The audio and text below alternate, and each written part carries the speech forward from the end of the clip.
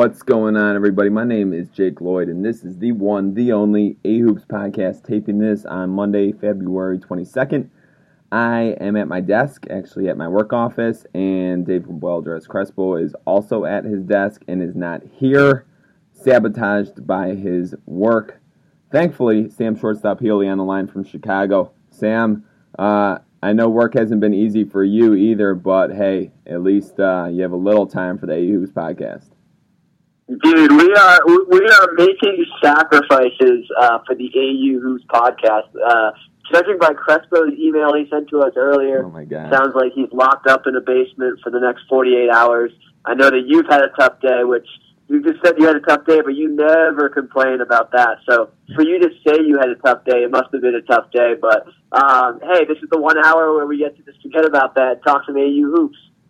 That's right. You know what? Let's jump right in, Sam, because we got Andre Ingram, an all-time AU great, joining us in about 7 minutes.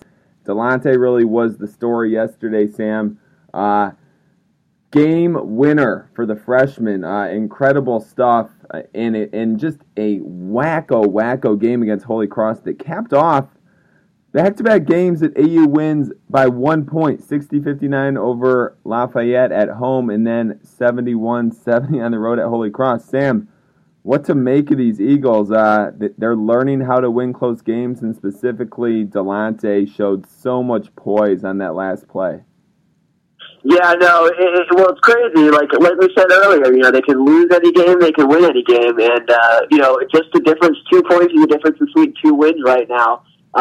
But like you said, I think a lot of that just has to come from them being able to kind of know how to win now. And following this team day in and day out, I follow a lot of basketball, but this is the first time I've followed a team this closely, and it's been amazing just to see that leap that Delante has made from, I don't want to say timid freshman, but, coming off the bench, a little timid to just being, the go-to guy and a star in the league. It's crazy to see that progression up close, so it's fun. Yeah, I mean, on Wednesday against Lafayette, the play was clearly designed for him. The last play in overtime, he takes it to the hole, he gets it blocked, but then he is the inbounder getting the ball to Charlie on the backdoor cut, and Charlie makes the free throw for the win. And then yesterday, was there any doubt coming out of the huddle that the ball was going to Delante? I mean, no, especially with Jesse out, and like you said in the Lafayette game, Brennan, already showed his hand and his confidence with Jones in that last second. So, with Jesse out, I mean, Jesse could be the only other guy that you would kind of argue in that situation. Right, that was the craziest thing, is that Jesse and Marco both fouled out. This was a game that had, I believe, 75 combined free throws, 41 for Holy Cross. Like, the refs were calling, basically, if you touched the guy in the jersey, they were calling it. Jesse fouls out right at the end of regulation. Marco fouls out in the first half-minute OT. So you've got three freshmen out there, right? You had Delante, Andrea, and James, along with, who else was out there? I think it was Jalen and Leon. Yeah, Jalen got some big minutes. Yeah, and Leon at the end. They actually, on that drive by Delante, the man didn't help out, and he stayed on Leon on the top of the key for that three, which I thought was obviously a mistake on their end. But I don't know if you saw that in the replay. It was just, you've got to, with Delante, give him that one-on-one, spread it out, because he'll beat you every time. Well, I thought they had really good floor spacing on that play. I mean, sure, Alexander probably should have helped, should have recognized Delante was the guy, but the floor was just spaced so well that there was no easy help, Yeah, no, you're right. And I mean, like, how many times this year we should keep stats on, AU's field goal percentage coming out of a timeout when Brennan calls up a play? Because I can only recall maybe one time where they haven't come out of a timeout and had a pretty wide open or a good look. So, great play by Delante, but you gotta give Brennan some credit too, because he called up a good play. And finally, I mean, for Delante to do that after he had, helped cough up a 3-point lead by turning the ball over on the previous possession, I thought that was as impressive as anything. The fact that the freshman forgot about the previous play and showed just incredible poise to make the winning play. No, I agree. He doesn't seem to get down. His body language is good. It's all the signs of there's no warning signs for anything but good things for him. So the win puts AU 2 games in a row now at 7-9 in the Patriot League. They're tied for 7th with Loyola. Sam, they can actually finish as high as 4th. To do that, if you get 4th, you get home court in the quarterfinals. That's something we never could have imagined from AU, going back, a couple weeks, a month. But to do that, they would have to win both games versus Navy and then versus Loyola next Saturday. And then they would need Navy, Colgate, and Army. Navy and Colgate are at 9-7, and Army's at 8-8 to all lose both their games. So not very possible, but it is feasible. The worst the Eagles can finish is 8th because they have the tiebreaker over Holy Cross, and they're 2 games up on them. So that means that even if AU were to lose both games, they would have a home game in the opening round of the Patriot League tournament. They can finish 5th if they win both and have 2 out of that triumvirate of Navy, Colgate, Army lose twice. They can finish 6th and still get that first round bye if only one of those teams loses twice, in addition to 2 AU wins.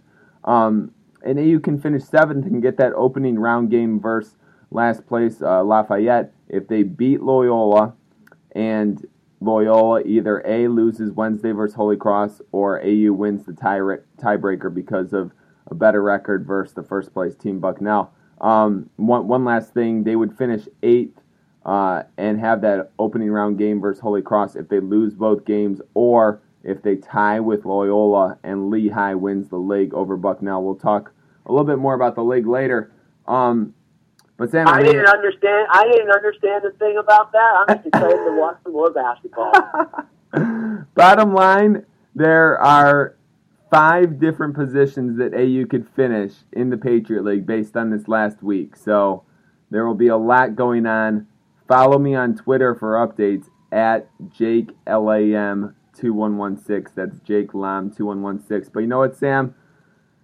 Let's get this first guest on the phone. Andre Ingram, AU legend. an AU legend, now playing in the D-League. He's 30 years old. He's a 6'3" guard. He played at Highland Springs High School and then at AU from 2003 to 2007.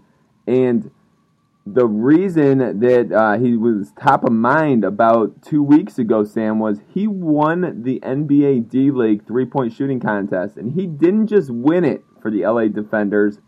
He crushed it with rounds of 25 and 26. He made 39 out of 50 shots.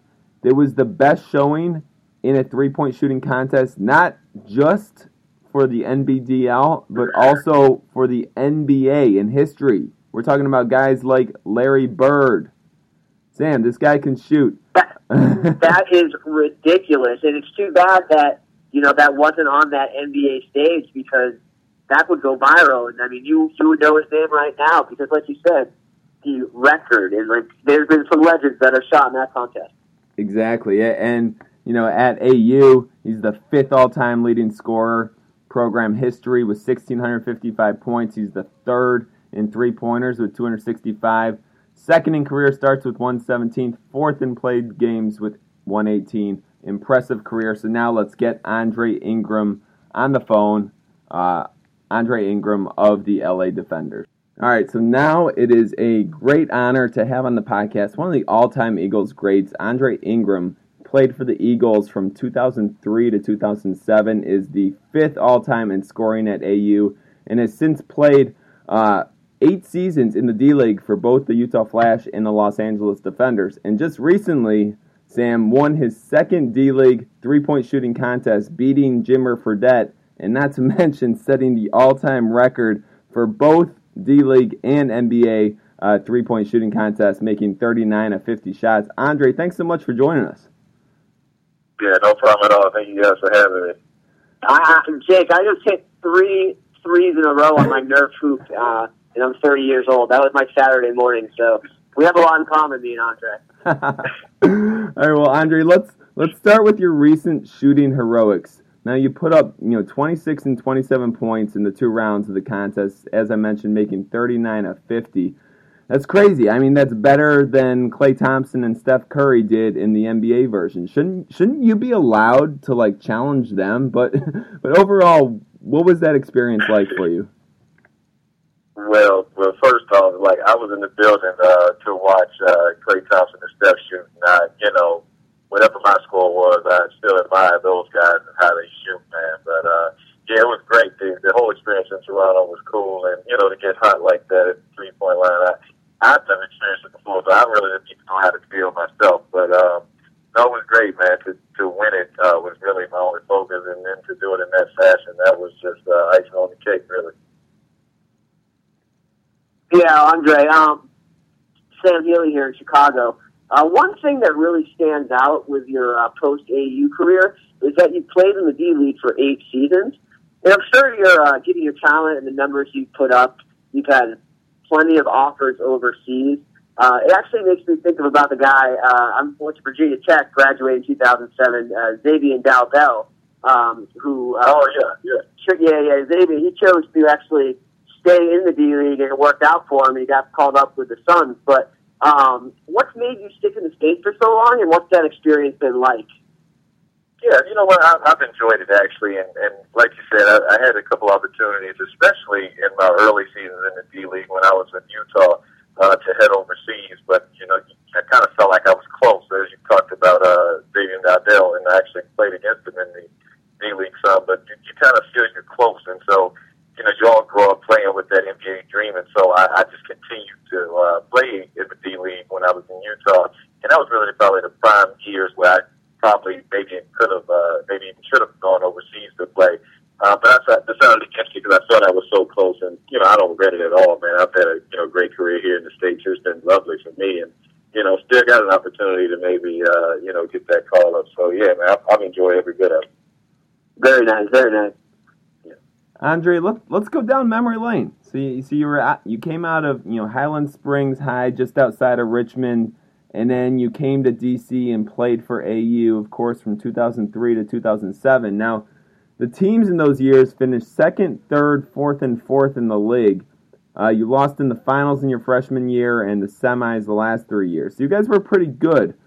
What do you remember, going back down memory lane, and I know I'm testing your memory here, but what do you remember about the league at that time and how close you guys were to really breaking through and getting that first Patriot League championship, but also just how tough it was to crack those top teams like Bucknell? Yeah, no, I mean, the first thing I kind of think about is, just how tough our league was. And, I tell, a lot of the guys that I play with here, who, a lot of people had never heard of American or Patriot League or what have you, but, we had some talented teams in there, man. I mean, I tell people all the time, my team didn't make the tournament. I'm going to tell you, the teams who did, they did some damage in the tournament. I mean, Bucknell knocked off Kansas twice my year there in the first round. And so, we were the real deal, man, just not really talked about at all. So, I kind of look back on my days back at AU fondly, man. And one of my, even favorite memories is, knowing that the guys that I left there, as I was a senior, they were incoming as freshmen. They actually, got over the hump for us, man, and actually got to the tournament. So, I'm just as proud of that crew making it to the tournament as I am my own team that, competed really hard against some good teams in the Patriot League. Yeah, no, Andre, forgive me for a second, but I want to ask you specifically about your last game as an Eagle, the semifinals versus Holy Cross in 2007. I remember it very well. I'm sure you do. It's a back-and-forth game. You played great. You had 20 points, and you hit a 3 with about 30 seconds left that hits the rim, pops straight up in the air, and then down. And sadly, Holy Cross's Patriot League Player of the Year, Keith Simmons, hits the game winner for 4 seconds left. What were those final moments like? Yeah, no, I remember both extremely well. The three-pointer, man, the way I shot it, I just knew it. I thought it was in, at first. I let go of my hand, but when it hit the front of the rim, I was like, wow, that was so good. It didn't go in. Hit the front of the rim, and it seemed like it just kissed the sky, man. It dropped right in. I had to point my finger to the air because the man upstairs put that one in. And so, at that point, I'm just thinking, oh, we're done with this game. I mean, shot like that goes in the tie. We're on the road, number one team in Holy Cross, playing the Patriot League Player of the Year, and I'm defending them. I'm feeling great, man. I'm just feeling like, there's no way we lose this game. And, when Simmons hit that shot, man, I was just like, you just kind of don't feel like it's over. I had that feeling like, okay, we just lost, but it doesn't feel like it's over, or it doesn't feel like it's supposed to be over, I guess is the, right way to say it. And, I just couldn't believe it in the locker room. It was the, first time I was really hurt by a loss, man, in my career, really, because, my last, senior year in high school, we won the state championship. And so, and in college, none of the losses hurt like that one, because that was it. There was going to be no comeback after that. So, yeah, I remember in the locker room, it just kind of all hit me like, you'll never get another shot out here again. So, that hurt. So I thank you for that memory. With that part of it hurt. But, since I've been, getting over that, trying to continue my career and, hope for some better memories, and it's been good. But, that day, the shot, especially, and that feeling afterwards, just feeling like it shouldn't have been over, just stuck with me. How long did it stick with you? Like, obviously you applied for the draft a few months later, but you also you were at AU and you also were graduating. It wasn't like with some of these underclassmen at big schools today, where like the end of their college career is one thing, but then they're like, that's basically it for them at that college. Was it a struggle? Was it constantly on your mind for the next couple months? Yeah, you know what? It didn't stay with me as long as I thought it would. Because you're right. Because being a senior, it kind of means a little more than some of these guys who come out early and what have you, and know they're going to bigger and better things. For me, it wasn't a certainty that I was going to bigger and better, but I was excited about the opportunity of it. So it didn't stick with me long at all. After getting back to AU, the long bus ride home, you just kind of put things in perspective, and how great a career you had, all the things you were able to do, and as best you can, look at every positive thing you can that kind of came out of it. And then I said to myself, well, that's not the last basketball you'll be playing, period. I mean, right. You're going to play, whether it's overseas, whether it's D-League, whatever the case may be. So I was able to get over it fairly quickly, and quicker than I thought I would. So it didn't hurt for too long. It's not something that haunts me every day. As a matter of fact, I hadn't thought about it until you brought it up. So, again, well, sorry for bringing it back. But Andre, you mentioned the younger guys, and you really did lay a foundation for what would happen the next 2 years with Derek Mercer and Garrison Carr leading the Eagles to those first two Patriot League titles. I mean, you played a huge role in that. First off, what did you notice about those guys during your 2 years with them that maybe predicted their success? And secondly, what was it like for you? I don't know if you were able to watch any of those games those next 2 years, or if you just heard about it, but what was it like for you to see that, just right after your career, but that finally AU was taking those next steps and winning Patriot League championships and almost winning NCAA tournament games? Yeah, no, exactly. No, so the first question about, what I saw in those guys, they had a toughness about them. They did. That freshman class coming in, like you said, with Mercer and Garrison and Brian Gilmore, Jordan Nichols, all of them, they all had a certain toughness about them, a certain attitude that they really weren't going to beat the Pride. And, that's what helped them to play as freshmen, when they were playing with me. And so I kind of thought that would go well for them, and it ended up doing so. And Mercer and Carr definitely led them for sure. But guys like Brian Gilmore, guys like Jordan Nichols, like those extra pieces, and we're a mid-major school, man. We're undersized, so you got to have some sort of heart with you in order, to win and compete with the big boys. So I definitely followed the following 2 seasons when they made their tournament run. Because like I said, I'm in the D-League, and, coming from America, no one knows who it is. And so when our conference championship is on TV, I'm like, you guys watch this, So I remember, watching both of their conference championship games because I was with my teammates at the time in Utah with their D-League team. and I'm cheering our guys on, man. And, you know, the best feeling about those, you know, teams when I left AU was each and every one of them made sure to text me and call me and thank me, you know, for, you know, any and all that I had done, whatever that may have been to help them to, you know, get there. And they didn't have to do that at all, man. So that really meant a lot to me. And so I was cheering those guys the heck on, man. And then, you know, when they almost got Tennessee, almost got Villanova, I was right there with them too, you know, supporting them all the way. So, but yeah, I knew they had something. There was something about their toughness at heart, the sort of toughness at heart you need to, you know, beat a high major school when you are mid-major. And I think, you know, their class in those years kind of started something, man, because, you know, you kind of just saw mid-majors take off during that time. I don't know what it was about, you know, that time of year or that class that did that. But, you know, then you have your VCUs and your George Masons and all these mid-majors just come out of nowhere just doing extremely well in tournaments. And that hadn't always been the case. It was kind of like high major Division I schools are bust. But,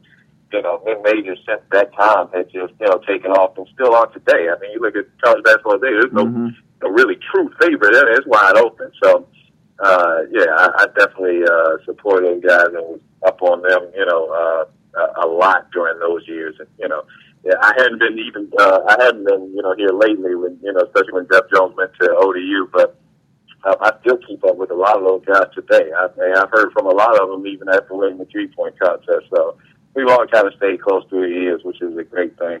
Oh, that's awesome. So guys were texting you, hitting you up after you won the contest, guys like Carr, Mercer, or other guys from those teams?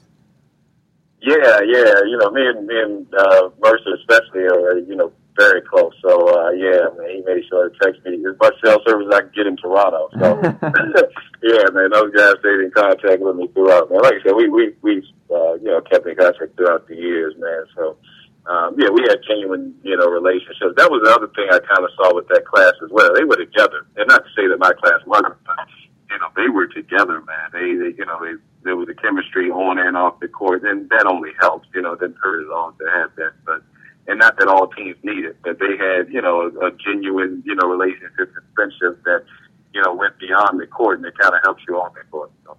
Yeah, I mean, we got the chance actually this summer. We did a podcast where we talked to both Mercer and Gilmore, and that was the one. Yeah. That was the theme. It was like they would just develop such a bond, you know, both on and off the court, and it really translated. And they just loved playing with each other. Exactly. Yeah. No, you can tell that from day one. You really could. So yeah, no, man, those guys are cool. I went to Gilmore's wedding, man. You know, I was, you know, there, and you know, just like I said, man, we kind of keep up with everybody. Travis Lake, he just had his wedding not too long ago. I was with him at his wedding as well, and he was a big part of that team too. The first one that went there, even though I think he was only there for one of the teams, but yeah, man, everybody kind of contributed, man. It was great to see those guys, you know, get us over that hump, because that semifinal hump.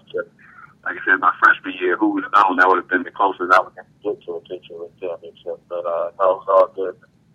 Yeah, we actually we see Travis at a lot of games. He's in the D.C. area, so it's cool to like chat with him about those teams as well. Andre, I want to just ask you, how has your game developed? What have been kind of the biggest things that you feel like you've had to work on and improve over the years during your professional career, going from AU to the pros? Yeah, well, two things stick out almost immediately. The first is ball handling, because, you know, going from, you know, mid-major school, and, you know, we basically played three guards, and me being the biggest of the three.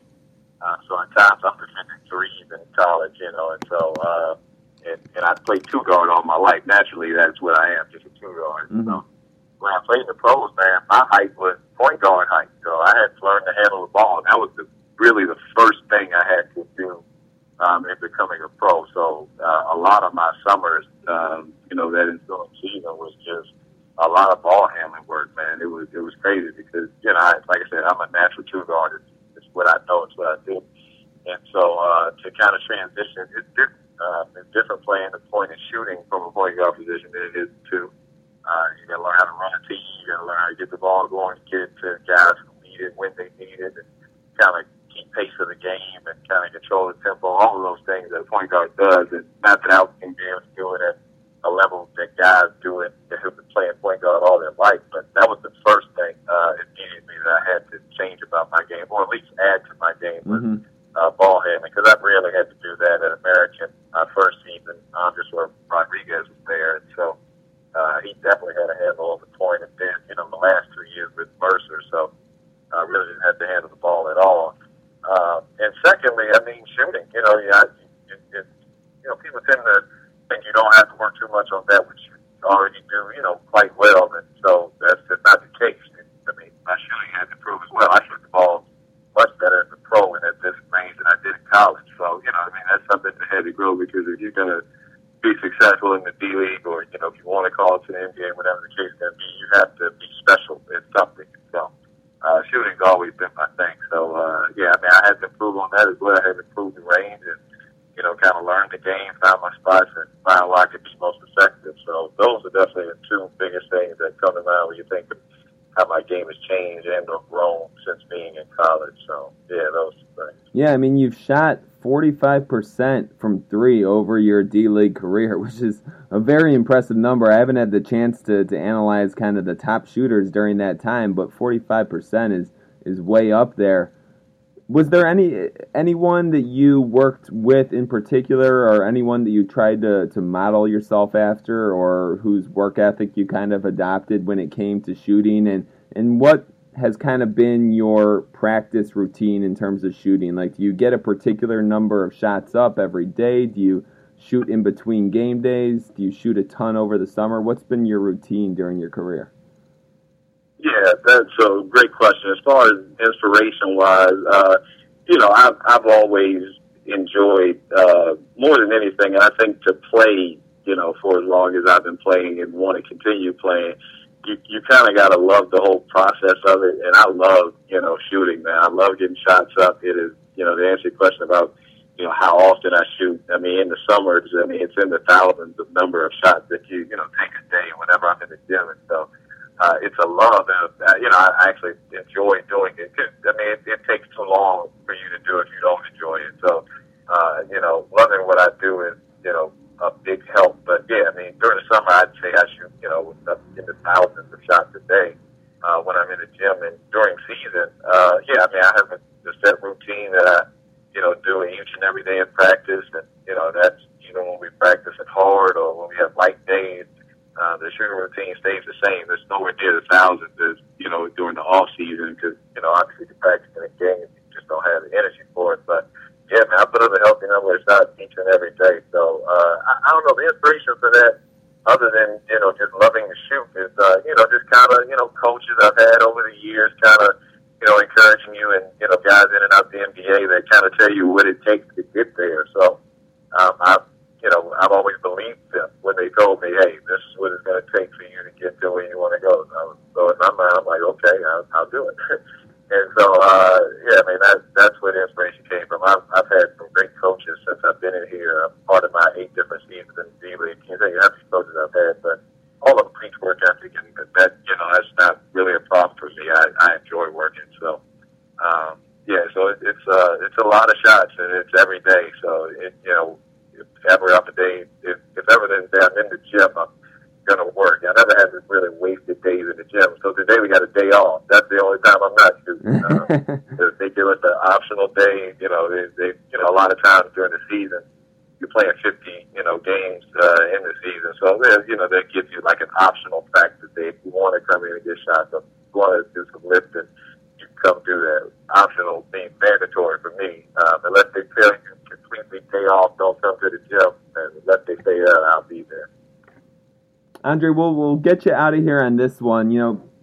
Being in the pros for that long, you must have some stories or some paths you've crossed with particular pros. Or I know, just from reading, I've read like some Sports Illustrated stories about D-League adventures, and I know it's far from the luxurious life of the pros. Is there a story that stands out to you from your D-League experience that you like to tell people?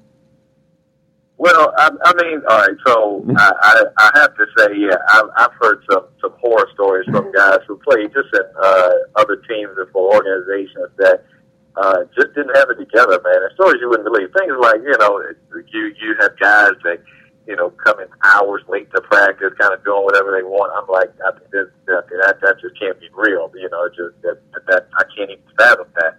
I got to say, for the organizations I played for, I've been pretty fortunate. Utah, first, you would think, it's cold there. It's like, I'd rather be doing something else that's snowing in April and get me out of here type thing. The thing about Utah was, those guys loved, the people there, they loved basketball. So, the atmosphere was great there. They treated us like rock stars while we were there, even though we were a D-League team. And here in L.A., it's the best possible D-League situation you can be in. Aside from the weather and being in L.A., we practice and play with the Lakers. We see those guys all the time. Mitch Kupchak's office is right in sight of our practice.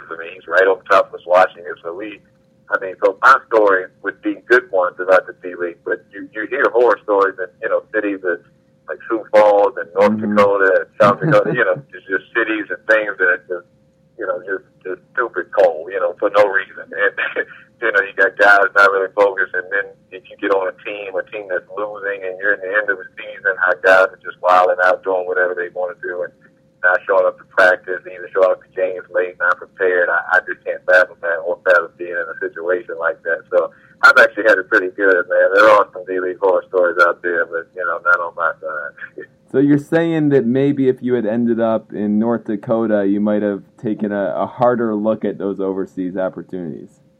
Yeah, I think that's fair to say. How much longer, you're only 30 and your legs look pretty fresh, watching that contest. How much longer do you want to keep doing this? And do you have, other aspirations? Obviously everybody wants to play in the NBA, but what's kind of your thought process going forward? Yeah, I just love the game, man. So I've always said to myself, I want to and am gonna play until the wheels fall off, until I just, feel like I can't do it anymore. And, like you said, I don't see 30 as very old at all. And in fact, I feel like I have, so much left in me. And, hopefully it's shown in the contest, shown in you showing yourself during this season.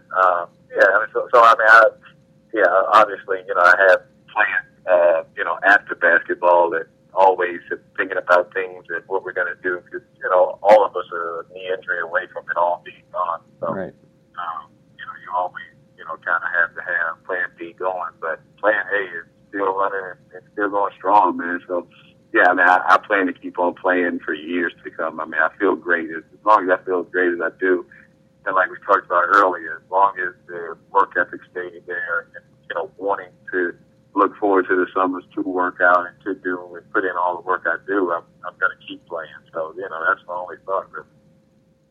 That's awesome, Andre, and we look forward to following along. And of course, if you're ever in DC, I know we don't have any D-League teams around here. I don't think there are any too close to here. But if you're ever in DC, let me know, or if you're ever able to make it back for a game, it'd be awesome to see you there. And of course, we'd love to do this again as well. This was a lot of fun. Oh, no problem at all, man. Yeah, I appreciate you guys for having us, man. It was great. Yeah, absolutely. And I should say, too, that Sam would have been asking some of those questions. His phone actually unexpectedly quit on him, so we haven't had him for the past 15 minutes, but he definitely appreciates you being on, too. It's all good, man. It's all good. All right, well, thanks so much again, Andre. Really appreciate it. Best of luck the rest of the season and just going forward. All right, appreciate it, man. You guys take care. All right, you too. So again, that was Andre Ingram. Just an absolute pleasure to talk to. Great guy. He's had a really good NBA D-League career with Utah and with LA. He's loving life out in LA. Seems like just an absolute hoops junkie. My kind of guy. Sam, you actually missed probably the last, 15 to 20 minutes of that because you somehow got disconnected? I just somehow pressed, I pressed the button to end the call, and somehow the call ended. Who would have thought? That was a mistake. But what a guy, just from the start, a lot of excitement. He seemed happy to be there, and, some pretty cool insights. So I was pretty pumped about my little Xavier Daldell reference there from my days at Virginia Tech, because Andre and I are the same exact age, I believe. And then I thought, you an 07 grad from college, Jake? I am an '07 grad. Of course, I have 2 years on you guys. I'm not sure why it's two and not one, because I spent 2 years in kindergarten. There's a fun fact. But some kids struggle with cutting in the lines. It's cool. Hey man, But no, what a guy. We definitely got to have him on again, and I hope he can get a chance to get that call up in the NBA because, like he alluded to, I mean, that's the reason he's in the D League is, because of that dream you have as a kid, and you never know when you might get called up. You know what? But the thing about him is that even if he doesn't get that call up, he's just someone who loves hooping. Kind of what you missed a little bit of him just talking about his future and just wanting to play as long as possible, as long as he's healthy. He also mentioned that one of the big reasons why he's been content in his situation is that he's been in really good situations in Utah, which is a basketball revering state when you talk about the Jazz, but also the fans there loving the Utah Flash. And then in LA, they share facilities with the Lakers. He was talking about how he sees Mitch Kupchak all the time and probably sees Kobe all the time. It's just they're not that separated from the top league. Whereas when you contrast that with a team in North Dakota or a team in Idaho, and there are those teams, that's a little bit different NBA D League lifestyle. And that, he said, admittedly might make him think about going overseas. But he likes his situation. He's a real dedicated player, a guy who's shot 45% during his professional career. And Sam, one other thing he touched on before we move on, he touched on obviously that heartbreaking game. I think that's right about when you got cut off, but also just on how that helped lay a foundation for those guys and just how he noticed the chemistry between, Mercer and Carr and Nichols and Gilmore and, which ultimately led to those 2 championships. So he was really a part of that beginning of laying the foundation for what turned out to be 2 of the greatest teams in AU history. Yeah, no, he deserves his name on one of those banners, even though he had already graduated. Because without him, they would not have won any champions. They would not have probably won those championships. So yeah, I agree. And that's kind of what we're seeing right now with well, not as much. There are better teams, but with a Jesse Reed now. Will AU in the next few years, the Delante, the James Washington, will they get a championship? If so, you got to credit that to a year like this and Jesse and Marco. Yeah, absolutely. And I would, we've seen it throughout the year. We've heard from Marco and Jesse in terms of how they're really relishing their role. And it's just great to see, a game like Sunday where, Jesse played a whale of a game. Marco was great. They were doing a little bit of everything. Really got the Eagles, to that situation where, they end up in overtime, and then Delante takes it from there. So that was almost that game was kind of like a microcosm of what's happening this year in terms of the upperclassmen handing it off, to guys like Delante and James and Andrea. Yeah, no, totally agree. But let's talk some Patriot League, dude. Dude, this league this year is nuts, man. I don't care what anyone says. You can have all the blue bloods. I will be watching Patriot League basketball every single game. Did you see the other games yesterday, Sam? I know you were at a bar. You snapped. I did. What day are you talking about? So I guess you probably weren't able to convince any bartenders to put CBS Sports on because that was the Bucknell Boston U game. I was at the city championship at way far south side. Well, that was city, and a team I already saw. They won the city championship. So pretty cool atmosphere. Pretty packed. So that's why I missed it. Well, anyway, yesterday, Bucknell, they're the top team in the league. They really made a statement yesterday with an 80-59 win over a red-hot BU team that had won 7 in a row. Big-time win by Bucknell, which keeps them up 1 game in the league, and they just got that game lead on a Lehigh team that has also now won 7 in a row. So, Sam, our preseason predictions are actually starting to look pretty damn good. We've got those two teams. Granted, I think I at least picked Lehigh to win, and they still have a chance, but we had those two teams at the top. Things are finally starting to sort themselves out at the top. Yeah, just like we called it. I was never worried about that decision. No, but yeah, I think it's obvious that they're the top two. It's Lehigh, shaky start, but they have, I think, the best offense in the Patriot League.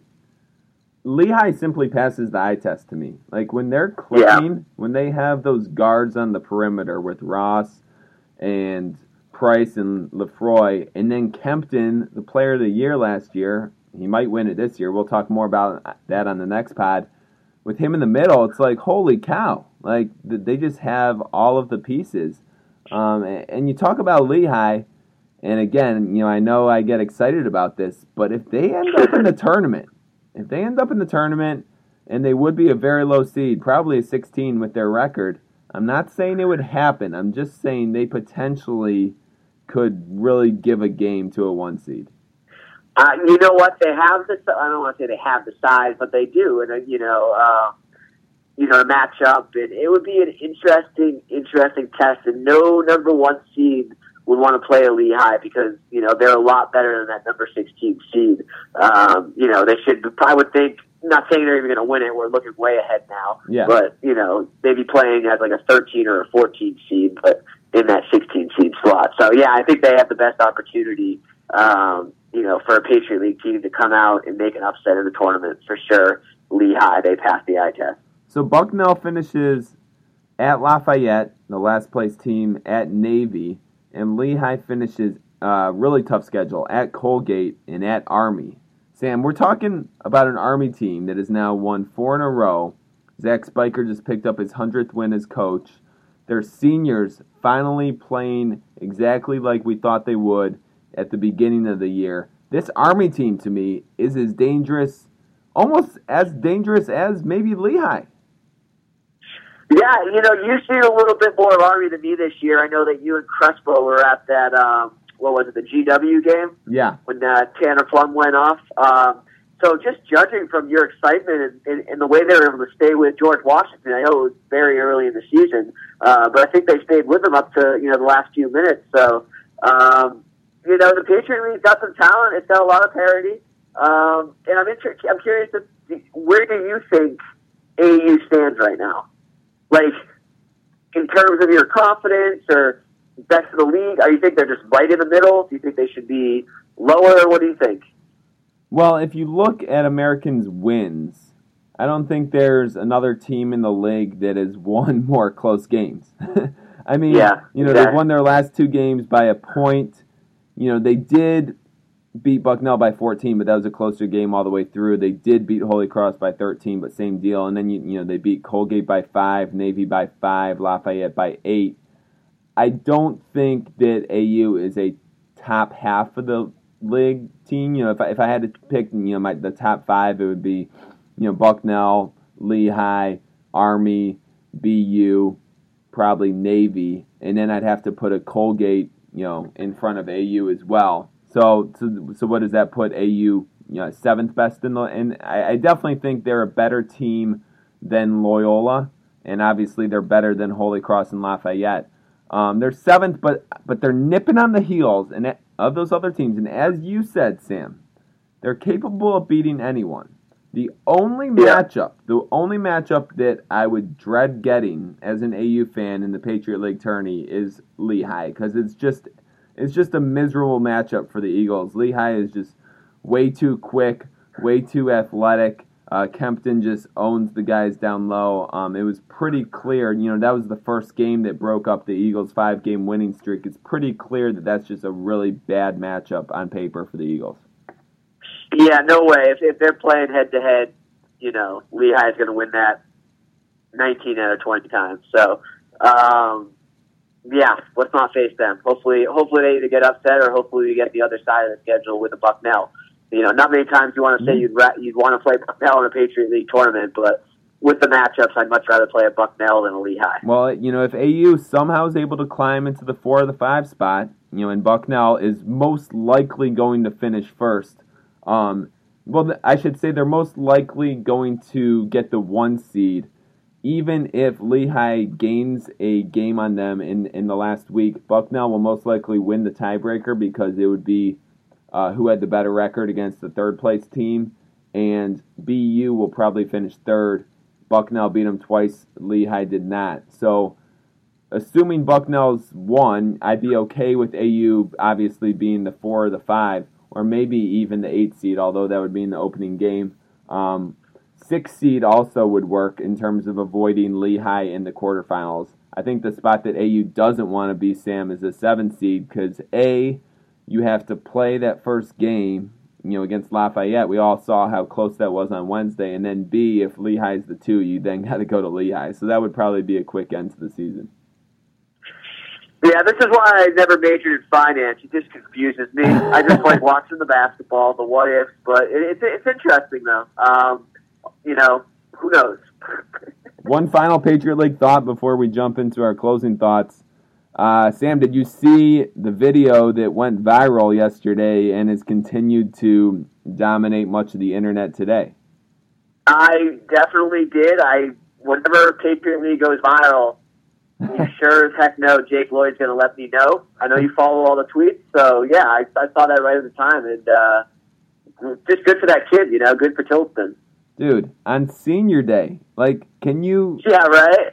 You can't draw it up any bigger than that. Dre Walker comes down, makes a 3. This is in overtime with 4 seconds left. Next thing you know, you're watching Tillotson drain it, and he didn't bank it in. It was nothing but the bottom from just inside half court. Yeah, just a pure jump shot from, no big deal, 50 feet. Right? The only thing I wanted him to do was to channel his inner Derek Fisher and just run into the tunnel, just leave the court. That's ball game. You either got to run into the tunnel or you got to just do that, jump onto the press table and just kind of give that Vince Carter stare from that 2000 dunk contest where he's just looking, right up at the sky. Exactly. I can really picture Austin Tillotson doing that. But it was really cool to see all the major media networks pick it up. It was number 1 in SportsCenter's top 10. Anytime the Patriot League gets some well-deserved love nationally, it's a beautiful thing. Yes, sir. Yes, sir. All right, closing thoughts. Sam, lead us off. I'm Jeremy Schaap. My father got me this job. ESPN. You know what? I went to, I mentioned it a little earlier, but I went to the city championship on Sunday. I wanted to go to the semifinals on Friday, but there was just, they call it the Windy City for nothing. They don't call it the Windy City for nothing. There was 70-mile-an-hour winds and trains, debris on the tracks, so trains got shut down, so I was stuck at the train for 45 minutes. No trains were coming, no trains were going. And then I had to walk home about 4 miles, and I was walking faster than the buses, because lights were shut down, all the gradients or, the blocks. But, so I was able to I ended up missing the semifinals, but I made it to the finals. And, what great basketball. So many people miss out on basketball in terms of the big time high school or small college or Division II, Division III. Not that I'm comparing American to high school, but it gets overlooked in terms of the bigger picture. Like a lot of small colleges or high schools, and there's just a lot of good basketball out there. And one of the reasons we do this podcast is because we like basketball and we like to look, at the thing, look at or enjoy the games that are overlooked. So, I just feel fortunate to be able to go to those games and to be able to do this podcast. What was the level of these high school games? It was, so Simeon is the number 1 team in the state, and their stud is about a 6'5" lefty senior who's going to Gonzaga. He just signed a scholarship there. And, their big men are about 6'4", but, very athletic. They got this one guy who's a 6'3" kind of a power forward / wing. He's kind of a bigger dude, like a tractor trailer built. but he could jump, alley-oop, and he's the type of guy where I was like, I would love to see him in an American uniform, like just very undersized. I think he's going to a junior college. But you can tell it's the high school level with these guys based on they're not able to just slow down. You know, everything is just like, if there's a press, they break that press, the shot's going up. You know, like you can't just stay calm down and to get that poise. And you can kind of understand when freshmen come in, like a James Washington, you know, the difference between the college level and the high school level. But it's exciting to watch. And the thing about the high school, especially the big time, it's such a difference in talent, even on the same team. You know, you have one guy as like a role player who, you know, is happy to be in the team. Then you have the guy that has been getting recruited by, you know, every school in America and going to the Nike camp. So it's fun. Yeah, absolutely. I personally have to say that I wish I went to more high school ball, Sam. And you know, if we lived in the same city, you know, I'd be, you know, right there with you watching those games. So props to you for definitely going. Be my wingman for those games. Yeah, for sure. So good stuff.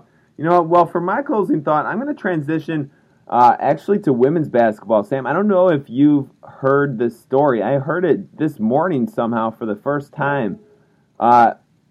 This player from Minnesota, Rachel Banham, is just going off. She scored 52 points yesterday, breaking the Big Ten career scoring record. And get this score, Sam, a 114-106 loss to Michigan State in a women's basketball game. She now has 2,921 points to pass Penn State's Callie Mazzanti as the all-time leader in Big Ten scoring. And she broke her own season record for threes with 97. I was watching the highlight this morning. She was bombing from like 25 feet. She would just come up the court with no conscience, like Steph Curry, and just like shoot over the arm of an outstretched player from like 25. And I know, you know, oftentimes the women's game, if you're not watching Connecticut, can be pretty bland. But Rachel Banham is not bland. And here's the coolest thing about this story. Kobe Bryant is giving her all kinds of props. He's noticed. He's tweeted about it. What did he tweet? He tweeted on February 15th, clutch at Rachel Banham 15. Not many players can side fade, let alone for a game winner. And then he gave her more props yesterday. And Sam, listen to the sound. Kobe talking about her at the post-game press conference after his Lakers played at the Bulls, his last appearance in Chicago.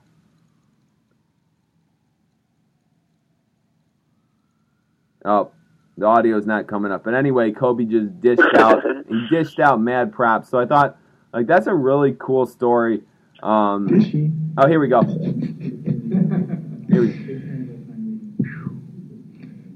Yeah, I mean, she can play. I mean, you know, you watch her game is very well balanced, right? Going left and pulling up and shooting, going right, pulling up and shooting. You know, floaters. I mean, she can do it all. She can do it all. So, like I said, when I saw she scored 60, it didn't seem like much of a fluke to me. And until they figure out a way to solve her weapons, she's going to continue to do it. How cool is that? Like, you got Kobe. That's got to be pretty cool for her. Right? Like, you got Kobe at the post-game press conference after his last game in Chicago talking about this player on the Minnesota women's basketball team. So just Zach, and our friend Zach, he's from a tiny little town in Minnesota about an hour south of St. Paul, and literally about 300 people in his town. There's a girl who is the second best player on that team, or who was the face of that team from his hometown, who was actually the face of the team while I believe the star banner was injured. So I've actually got an inside little look on this Minnesota team. Zach's been talking about her for a while now, so just a random little one-up right there. That's awesome. Well, she is a stud. I'm going to try to at least catch, you know, part of a game if it's on the Big Ten Network or something going forward, because she is definitely worth watching. And it just goes to show, final point, that regardless of where you play or what league you're in, if you're doing incredible things, if you're making half-court shots, if you're putting up 52 or 60, you're going to get noticed. So, hey, maybe Delante is a 52-point game in his future. I think, I'd take that maybe pretty even money if you had to say that in the next 4 years. Nah, probably not. 50, But close. 52 is a lot. Maybe 40. I think you go 40, for 40. 40 be even money. Definitely. Put it down. I'm putting 1,000 on 40. What up, Vegas? Well, everyone, you can find the AU Hoops podcast on iTunes. Search AU Hoops, 2 words. Also find all episodes at auhoopspodcast.com, where you can also find post-game quotes after all home games. We still got 2 more. That's it for today, and as always, go Go Eagles. AU! Oh, man, you got to say it with me, baby.